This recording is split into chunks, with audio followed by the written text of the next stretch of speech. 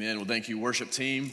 Well, good morning again. If you have your Bibles, open up to Genesis 37.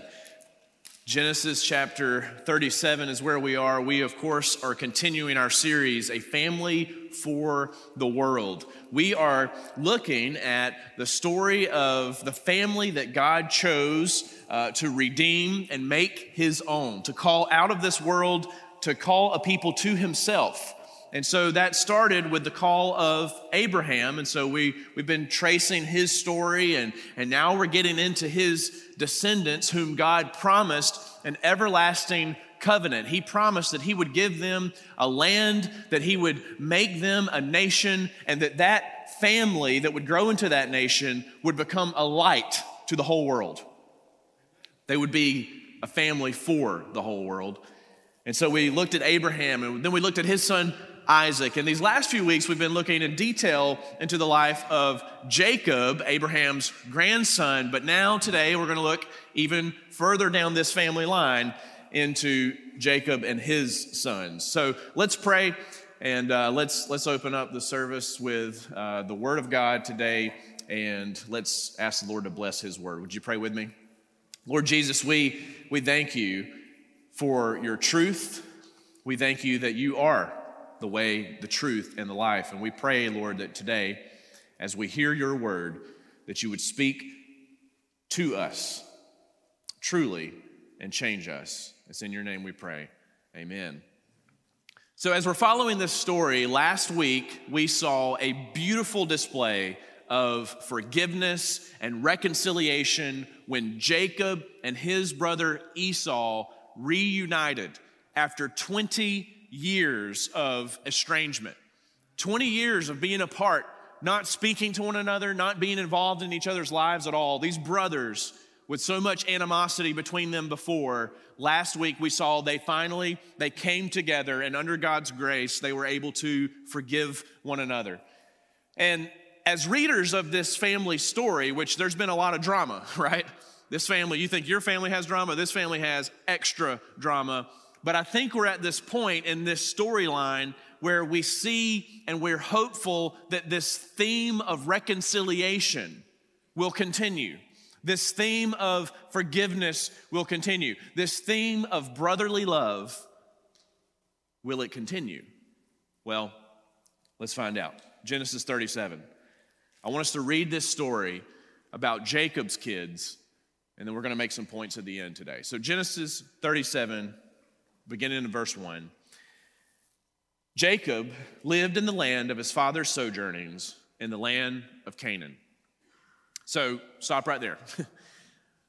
We know that God's plan is moving forward, right? His plan to Abraham to make his family great, to give them their own land, to give them their own space so that they can become that light to the rest of the world. It's moving forward in spite of all the foolish mistakes of this family. Verse 2. These are the generations of Jacob. Joseph, being 17 years old, was pasturing the flock with his brothers. He was a boy with the sons of Bilhah and Zilpah, his father's wives, and Joseph brought a bad report of them to their father. So we see the storyline shifting from Jacob as the main character now to his children, particularly Joseph, right? And remember Jacob's family. You've got 12 different brothers from 4 different mothers, okay? Little confusing, but that's how it was, all right? And Joseph is the 11th. He's the 11th in the 12 of Jacob's sons. So Joseph, as a 17-year-old younger brother, may have been a little bit of a tattletale here, right? Like he's bringing a bad report of his brothers, like, hey, Dad, these guys are goofing off, right? They're not doing what you asked them to do. The sheep are wandering everywhere. I'm just letting you know, right? He's coming back to his dad and tattletaling a little bit here on his older brothers. Anybody's kids do that? No? Just mine. Okay. Verse 3. Now Israel loved Joseph more than any other of his sons. Now remember, when it says Israel, that's the name that God gave Jacob, right? We saw that last week. So Jacob's name, you may see it here referred to as Jacob or Israel. It's the same person. Israel loved Joseph more than any other of his sons because he was the son of his old age. And he made him a robe of many colors. But when his brothers saw that their father loved him more than all his brothers, they hated him and could not speak peacefully to him. So, ironically, Jacob is making the exact same mistake that his father Isaac made. Remember that? Isaac showed favoritism to Esau. So this is causing all kinds of relational damage and strife within this family. Jacob even makes Joseph a special robe, right? He makes him a special robe for him to wear. Now, normally, the 11th child would only get hand-me-downs, right? But this, no. Joseph is getting the latest fashion, right? It's a robe, not just a robe, it's a robe of many colors, probably very expensive. But you can't overemphasize that this is the same problem Isaac sparked between Jacob and Esau, and now Jacob, you're doing the same thing that your dad did. So these older brothers hate Joseph because of this. Verse 5. Now Joseph had a dream, and when he told it to his brothers, they hated him even more. He said to them, "Hear this dream that I have dreamed. Behold, we were binding sheaves in the field, and behold, my sheaf arose and stood upright. And behold, your sheaves gathered around it and bowed down to my sheaf." His brothers said to him, "Are you indeed to reign over us? Or are you indeed to rule over us?" So they hated him even more for his dreams and for his words. Now, you kind of understand where the brothers are coming from here, right? I mean, their little brother, he's 17 years old. He's telling them basically, hey, I had this prophetic vision that all of you guys are going to bow down to me, that all of you guys that I'm going to rule over you, right? So is this a dream that's kind of crazy, or is it a prophetic vision? Well, even if it is, maybe Joseph shouldn't have shared it, but either way, he did, and it only further angers these brothers. So we're going to skip down a little bit, but in verses 9 and 11, he has another dream, very similar, except this time his mom and dad were included as bowing down to him. So Jacob one day sends Joseph out into the fields to check on his brothers, but they're far away. They've moved on to another region as they take care of their flocks in a place called Dothan, and you can read about that in verses 12 through 17. But for sake of time, I want to continue down to verse 18. So Jacob has sent Joseph to go check on the brothers. They're in a further away region. And so look at verse 18. They, the brothers, saw him from afar. So Joseph is coming to them. They see him out in the distance. I'm sure those many colors on his robe are glistening in the sun. They see him, right? And before he came near to them, they conspired against him to kill him. They said to one another, "Here comes this dreamer. Come now, let us kill him and throw him into one of the pits. Then we will say that a fierce animal has devoured him, and we will see what will become of his dreams." All right, so these brothers, they've had enough, right? To the point that they're ready and willing to murder their younger brother. They're willing to deceive their dad, Jacob. Again, notice that irony, right? Jacob, who once was the neglected brother, deceived his father, and now his sons are experiencing that same neglect, and they're ready to deceive. Verse 21. But when Reuben's the oldest, when Reuben heard it, he rescued him out of their hands, saying, "Let us not take his life." And Reuben said to them, "Shed no blood.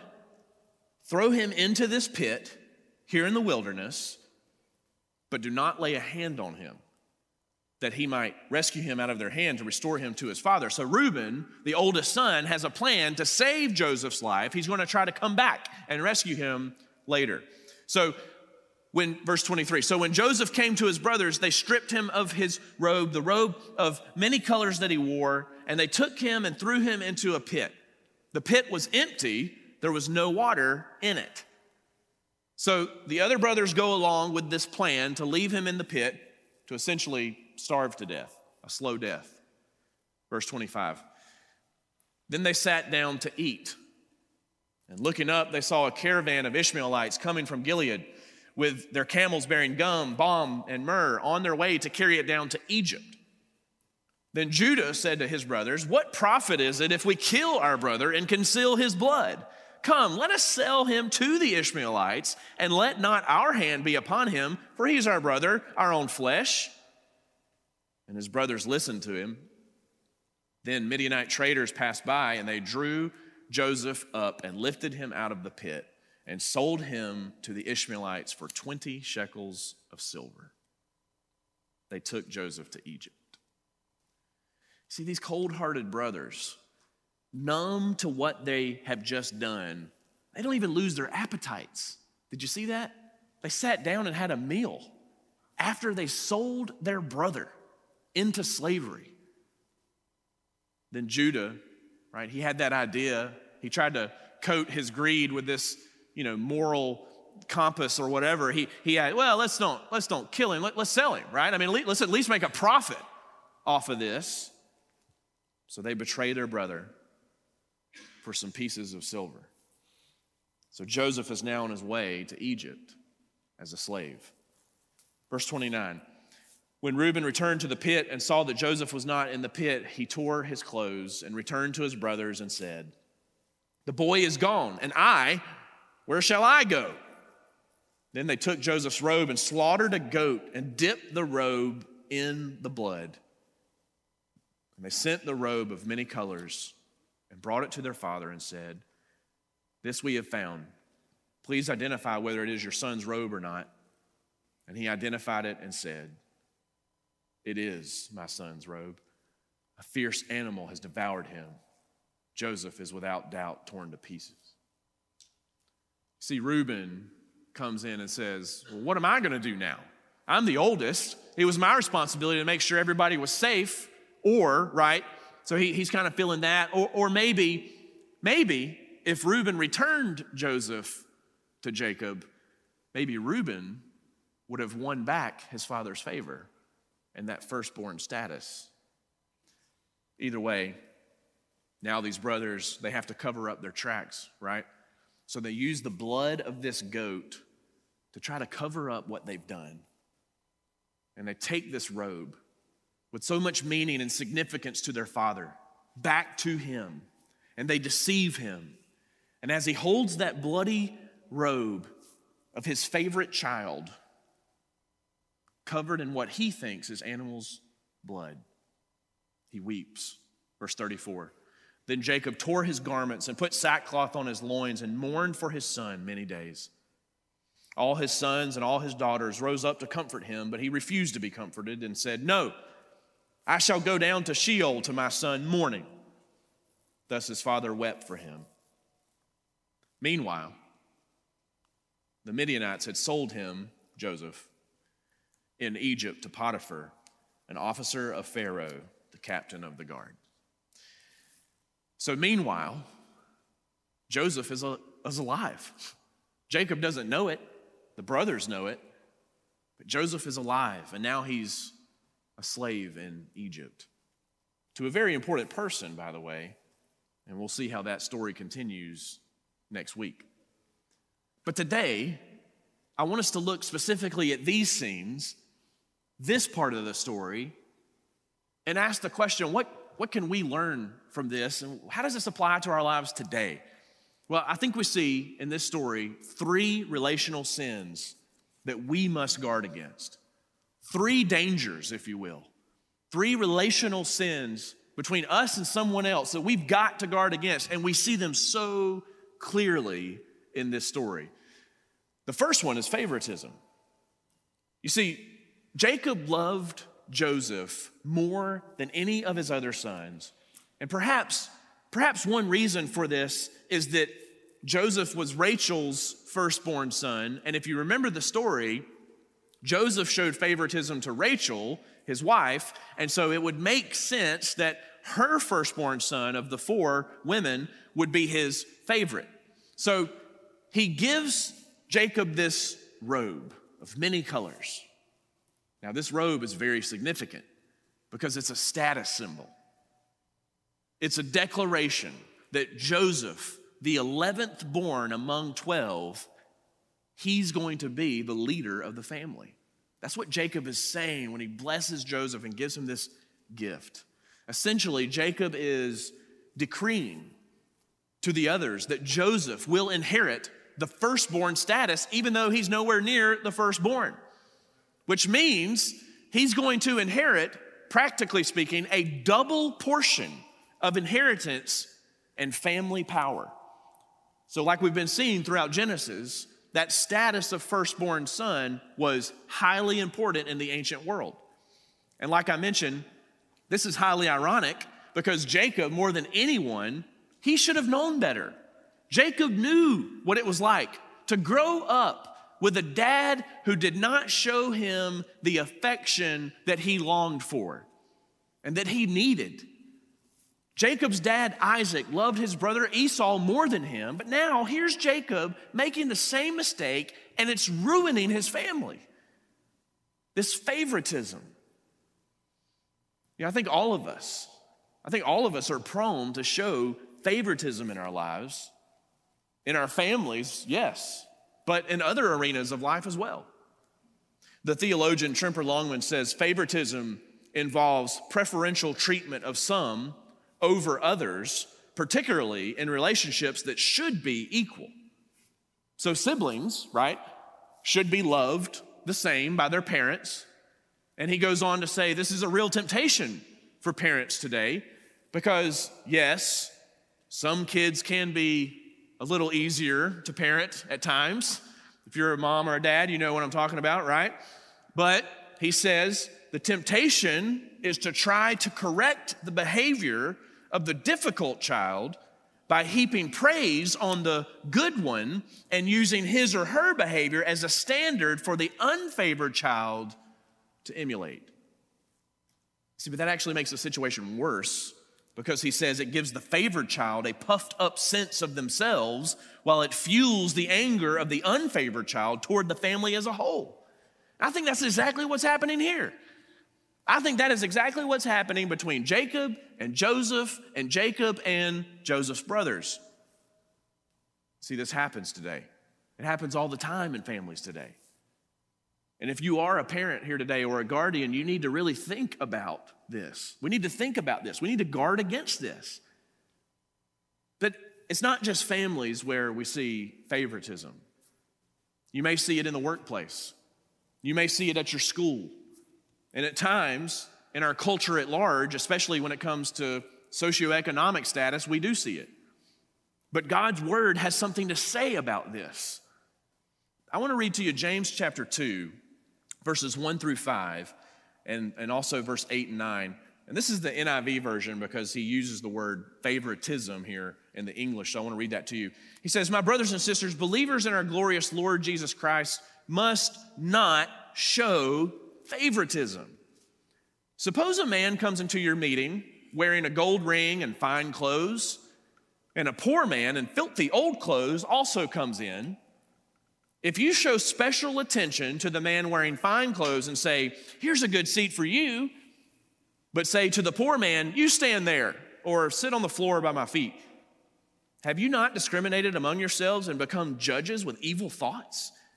Listen, my dear brothers and sisters, has not God chosen those who are poor in the eyes of the world to be rich in faith and to inherit the kingdom He promised those who love him?" And then he says down in verse 8 and 9, he says, "If you really keep the royal law found in Scripture, love your neighbor as yourself, you are doing right. But if you show favoritism, you sin and are convicted by the law as lawbreakers." You see, we do tend to show favoritism to those who are like us, who can help further our personal agendas, to those who we think, according to the world standards, meet certain qualifications that are beneficial to us in some way. But the scriptures are very clear. The Lord does not look at outward appearance. The Lord looks on the heart. The Lord chooses the weak to shame the strong. Because the The ground at the foot of the cross is level. We must train ourselves to see everyone the way God sees them. Every single person in this world is equally in need of God's grace. No person in this world has impressed God so much that they have earned his grace. Every single one of us are sinners in need of grace, equally desperate for God's grace. Therefore, we as Christians, as Christian parents to our own kids, as Christian citizens in this city and in this world, we should strive to model this mindset. Favoritism is not of God. We should seek to model the humility of Christ, who gave up the riches of heaven to humble himself, to become a poor man and live on this earth in the worst of conditions and die the worst possible death to free us so that we can love one another and extend the grace and humility he's given us to others. Favoritism is not of God. The second thing we see, though, in this story play out is jealousy. Jealousy is the second big sin we see in this story. Now, to be fair, Jacob's favoritism absolutely encouraged the brothers to be jealous of Joseph, especially with him wearing, the fancy robe everywhere to constantly remind them, right? Hey guys, you see my new robe, right? They're constantly reminded that he is the favorite. And Joseph, tattletelling and boasting about these dreams and how they're all going to bow down to one another, that doesn't help the matter either. But nonetheless, these brothers, they are in the wrong for responding the way they do. They're guilty themselves for letting jealousy rule over their hearts, and it leads them to do the unthinkable. But how can a little jealousy turn into this severe hatred and this murderous desire for their own brother, their own kin? Well, you see, that's what sin does. Sin of any kind, jealousy, anger, lust, greed, sin of any kind will always try to take you further than you ever wanted to go. It will always evolve into something bigger than you ever meant it to be. James chapter 1, verses 14 and 15 says this about sin and the progression that it naturally takes. But each person is tempted when he is lured and enticed by his own desire. Then desire, when it has conceived, gives birth to sin. And sin, listen to this, when it is fully grown, brings death. That's the end result. And so what that implies is that between sin taking root in your heart and being fully grown, what is it doing in between? It's growing. It's growing. It's changing you. It's shaping your heart. The grace of God is not what's shaping your heart. The sin is shaping your heart, and it's causing you to do things and say things and act in ways and think in ways that you never thought you would, but it adds a little bit of deception. It adds a little bit of twist in there every little step as the days progress, as you let this sin linger in your heart. You see, sin's objective is to eventually destroy you. Now, along the way, it's going to destroy all kinds of little relationships in your life. But the end goal is to destroy you. The end goal is to destroy you and the people you love the most. And I should say the real end goal, why? What's the why behind that? You see, Satan doesn't really care about you. He just doesn't want you to give glory to God. He just doesn't want you to be a faithful witness for the Lord Jesus in this world. So he's going to take sin and try to plant it somewhere in your heart, somewhere in your life, somewhere in your mind. And the end goal is not just to ruin you, it's to ruin the reputation of the Lord himself. That's what it's trying to do through you. So this jealousy This jealousy in the brothers' hearts to have for themselves what Joseph had. They let it linger, this jealousy. They let it grow without confessing it as sin and asking the Lord to help them turn away from it. And so this jealousy is turning into something else. It's turning into hatred. And it eventually turns into murderous desire. So it grew and it grew. It became angry. And when it was given the right opportunity, it was fully ready to destroy. You see, you may think that you're in no danger of this happening in your life. You may think, oh, okay, I'm a little jealous every now and then, but I mean, come on, Pastor Andrew, you're really stretching it here. Do you not see how this played out? Some of you are seriously struggling with jealousy in your life towards somebody maybe that you love or towards somebody you work with. You want what they have, but you think you can manage this desire in your heart. You think you can control it, but the truth is you can't.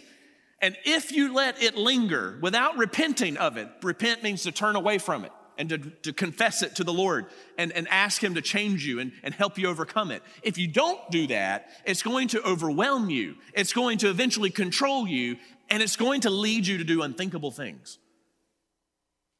So ask yourself, and just be honest with yourself. I'm not asking you to come up here and tell everybody. I'm just asking you in your seat, in your heart right now, be honest with yourself and with the Lord. Where is this true in your life? I mean, maybe your family's dysfunctional like Jacob's, and you see someone else's family, and they try to make it look picture perfect, and listen, you cannot, look, nobody's version of themselves on Facebook is reality. Can we just admit that, right? It's like you only see the best of everyone on Facebook, right? So don't let that control your thoughts and think, oh, if my family was as cute as this one, if my family had what they have, we'd be so great. That's a real thought, man. That's a real temptation we have. Maybe you walk into a friend's house and you think, man, if I had this house, I'd be so much better off if I had this furniture. Now, Christy and I, we were in a furniture store earlier this week with our kids, and we quickly realized that the price of this furniture store was far out of our budget when we realized that they had statues of animals for sale that are more expensive than the couch we wanted to buy.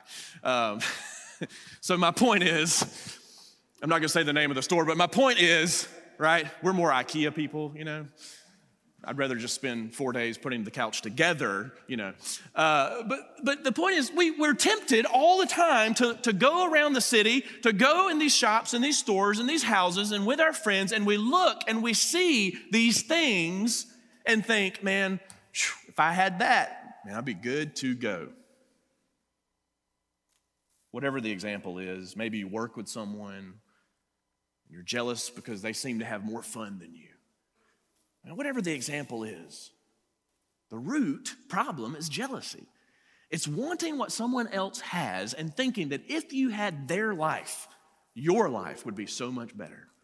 That's a lie. It's a very deceptive strategy of Satan, and we fall for it so often. But we must guard against this, because if we leave this unchecked, it will ruin our lives. We see evidence of this in the schemes and the deception of Satan in the third relational sin that this story points out, and that's deception. You can't help but notice the parallels in this story compared to Jacob's earlier life. Jacob, whose name, by the way, if you remember, means he deceives. Jacob once deceived his dad using goat skins and Esau's clothes. Remember, he pretended to be Esau. And now Jacob is being deceived by his sons. And what are they using? The blood of a goat and the clothes of his favorite son. You see, the real reason they did this was to cover up their sin. Well, that's what deception really is, right? Why do we feel this terrible desire sometimes to deceive those we love and deceive others? It's to cover something up. You see, deception is our go-to option when we need to cover our tracks, when we need to conceal our sin and make sure no one finds out about it. This leads us to deceive others, to not be honest about our sin. Dishonesty and deception will destroy your relationships. It will ruin your life if you resort to it. You know, this reminds me of Jacob's ancestors, named Adam and Eve. They tried to cover themselves with fig leaves. They tried to cover their shame. They were afraid of being exposed as to what they had done, and they tried to hide from God. I quoted Tremper Longman earlier. He says again about this. He says, this is the irony of these dark desires. They actually destroy what we want. Did anyone really get what they wanted in this story we read today? They were all trying to get something and nobody got what they wanted. Jacob's favoritism actually ended up causing him to lose the son he loved. The brothers' desire for their father's favor actually ended up driving him to great despair. This dysfunctional family tried to alleviate their dysfunction through these sinful means and ironically made things worse. You see, and in the wake of our actions, what are we left doing when we let favoritism, jealousy rule our hearts? Deception takes over. We're just left trying to cover ourselves with some kind of fig leaf or goat's blood, whatever you want to call it, whatever kind of deception you think will work. So the question is, how do we get over this? How do we break free? How can we break free from being slaves to these sinful desires? How can we overcome our natural bent towards showing favoritism and being jealous of others and wanting what they have and acting deceptively to try to cover our tracks, whatever they may be? You see, many years later, someone in many ways like Joseph would come to this earth, and he would be so much greater than Joseph. You see, like Joseph, Jesus Christ was hated by his Jewish brothers who were jealous of him and wanted to kill him. Like Joseph, Jesus was betrayed for some pieces of silver. Like Joseph, a robe was placed on Jesus, but instead, in a mocking fashion by Roman guards who were preparing to crucify him. And like it became true for Joseph in Egypt, as we're going to see over the next few weeks, one day people will also bow down to Jesus in eternity. But there's one glaringly obvious difference with something in this story compared to Jesus. You see, the blood of the goat that the brothers used, the blood of the goat that the brothers dipped Joseph's robe in, they used it to cover up their sins. And that may have tricked Jacob, but it did not trick God. The blood that they used was insufficient. But the blood of Jesus Christ is sufficient, more than enough to cover your sin. And that's exactly what we need to believe and know and affirm here in this place today. If you want to break free, if you want to break free from the entrapment of favoritism, jealousy, deception, if there is relational strife in your family between you and a sibling, you and a parent, you and a child, You and a work associate, anyone in your life, you and someone you go to school with, whoever it is, if you want to break free from these relational dangers that pose themselves to us constantly, that we're tempted by all the time, our only hope, your only hope, is Christ himself. It's diving deeper into what he's already done for you, believing in your heart deeply that he is enough for you, and you don't have to try to steal or take away or deceive something from someone else, because you've already been given everything you could ever want or need. See, if we confess these sins, to God, and we believe that he truly will forgive us, the scriptures tell us that God gives us, listen to this, God gives you a new robe. It's true. He covers you with a robe of righteousness, with Christ's righteousness. If we give up trying to get ahead in life and make much of ourselves and instead humble ourselves as Christ did, we humble ourselves and we turn to him as our true Lord, our true King, the ruler over us, the one we gladly bow down to. If we believe what he has for us is truly enough, that his grace is sufficient for the rest of our lives, for all of our needs in this world, the Bible tells us that his righteousness is given to us. We sang about it earlier. His righteousness was interposed to you. It was given to you. His record is given to us. It replaces ours. He becomes our substitute. His blood covers our sins always and forever, and he makes you a new person. He changes you through the power of his Holy Spirit working. So instead of sin progressing and getting stronger and changing you, as we talked about earlier, leading to death, the Holy Spirit progressively changes you and shapes you to who God intended for you to be all along, leading to life. And that's liberating, because it frees us to be able to truly love others, doesn't it? When Christ has given us all we could ever need or want or imagine, and we value his love greater than any other love we could have in this world, truly in our hearts, that gratitude frees us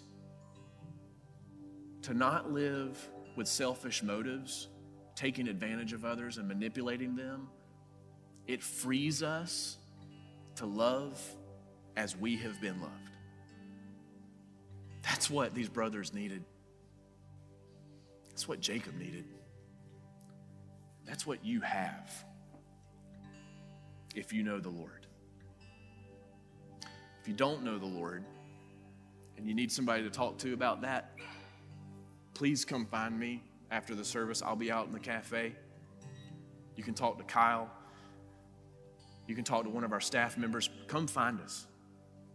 We would love to talk with you more about what it means to truly follow Jesus, to let him rule over your heart. But for now, I want us to pray. And I want you to be honest with the Lord about these sins. If you are seriously struggling with favoritism or jealousy or deception, would you confess that to the Lord right now? Let's pray. Let's ask the Lord to change us, to set us on a path that leads to life. Would you pray with me? Lord Jesus, we're so grateful for your love. We're so grateful that your blood covers our sin, and that you give us righteous robes to wear, that you take off our dirtiness, our filthiness, our filthy rags, our sin. You take it off and you clothe us with your grace. Lord, Joseph's robe, I'm sure, was beautiful in many ways, But Lord, the robe that you clothe us in is so much grander and more beautiful and perfect. Because it's you, Lord, it's you, it's your love, it's your grace. It's your record for ours. So Jesus, we thank you for living the life on this earth for us that we could never live. And we thank you for dying the death for us in our place that we should have died. And we thank you, Lord, for raising from the grave and giving us your Holy Spirit, giving us new life and new direction, new hope. Thank you, Lord, that you make us new. Lord, I pray that every person in here would feel that newness today, whether they've known you for years or maybe they need to give their life to you now. Would you let this be true in our hearts today? Thank you, Jesus. We love you. It's in your name we pray.